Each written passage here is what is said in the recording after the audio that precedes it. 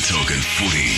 This is Saturday Morning at the Football on 882 6PR, the voice of Perth. Let's touch base with David Hale. He is the Fremantle assistant coach. G'day, Dave. How you going, mate?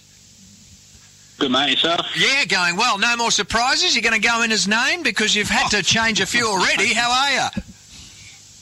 I think it's around that. I think most teams have changed a few late this round, it seems. So, no, we're, as named in the paper yesterday.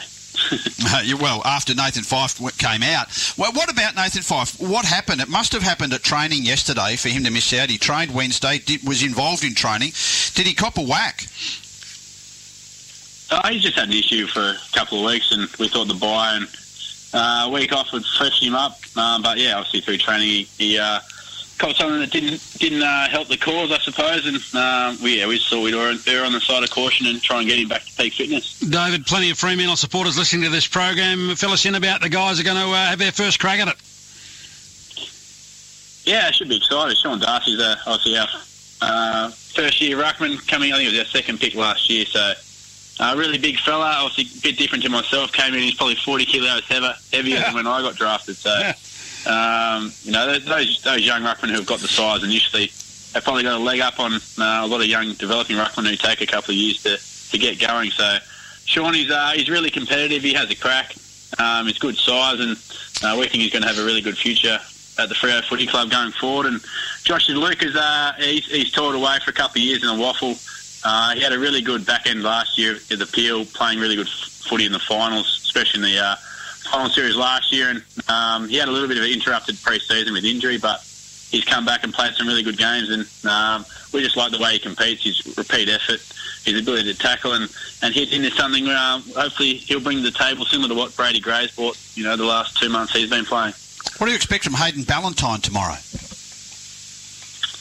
I think everyone knows the way Hayden plays. He's played enough footy at this level now, so trying to rein him in is probably the biggest thing. So he'll have a crack. He's full of the gate. Obviously, he adds a bit of experience to our forward half, which we've probably lacked in the first half of the year, just with the younger group we've got down there. So a bit of direction, ability to set up and get guys in the right position. Obviously, his ability to tackle and pressure is something we'll welcome back.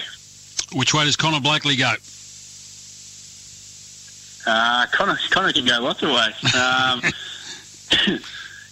He's spent a little bit of time forward early in this season. He's obviously around the ball. He's done a lot of his work. But yeah, we obviously those young guys are in their development stage. So getting the play in front, behind the ball, his ability to defend and attack, obviously from the midfield is a key part of his development, and that's something we need to focus on for the back half of the year. Second year, third year, fourth year guys need to develop. In a name, who has more impact, Dangerfield or Selwood? Scott?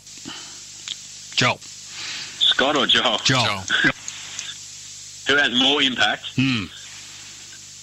They're both good players. Dangerfield probably, his ability to hit the scoreboard is something that as a mid you're always wary of. So in terms of that sense, his ability to push forward and attack from the forward half of the ground is probably something that impacts. But Joel's a champion player. His ability around the contest is to get it out to those outside guys is pretty good. So they're both amongst the elite of the AFL. Good luck, Dave. Thanks for joining us this morning briefly, mate. Cheers.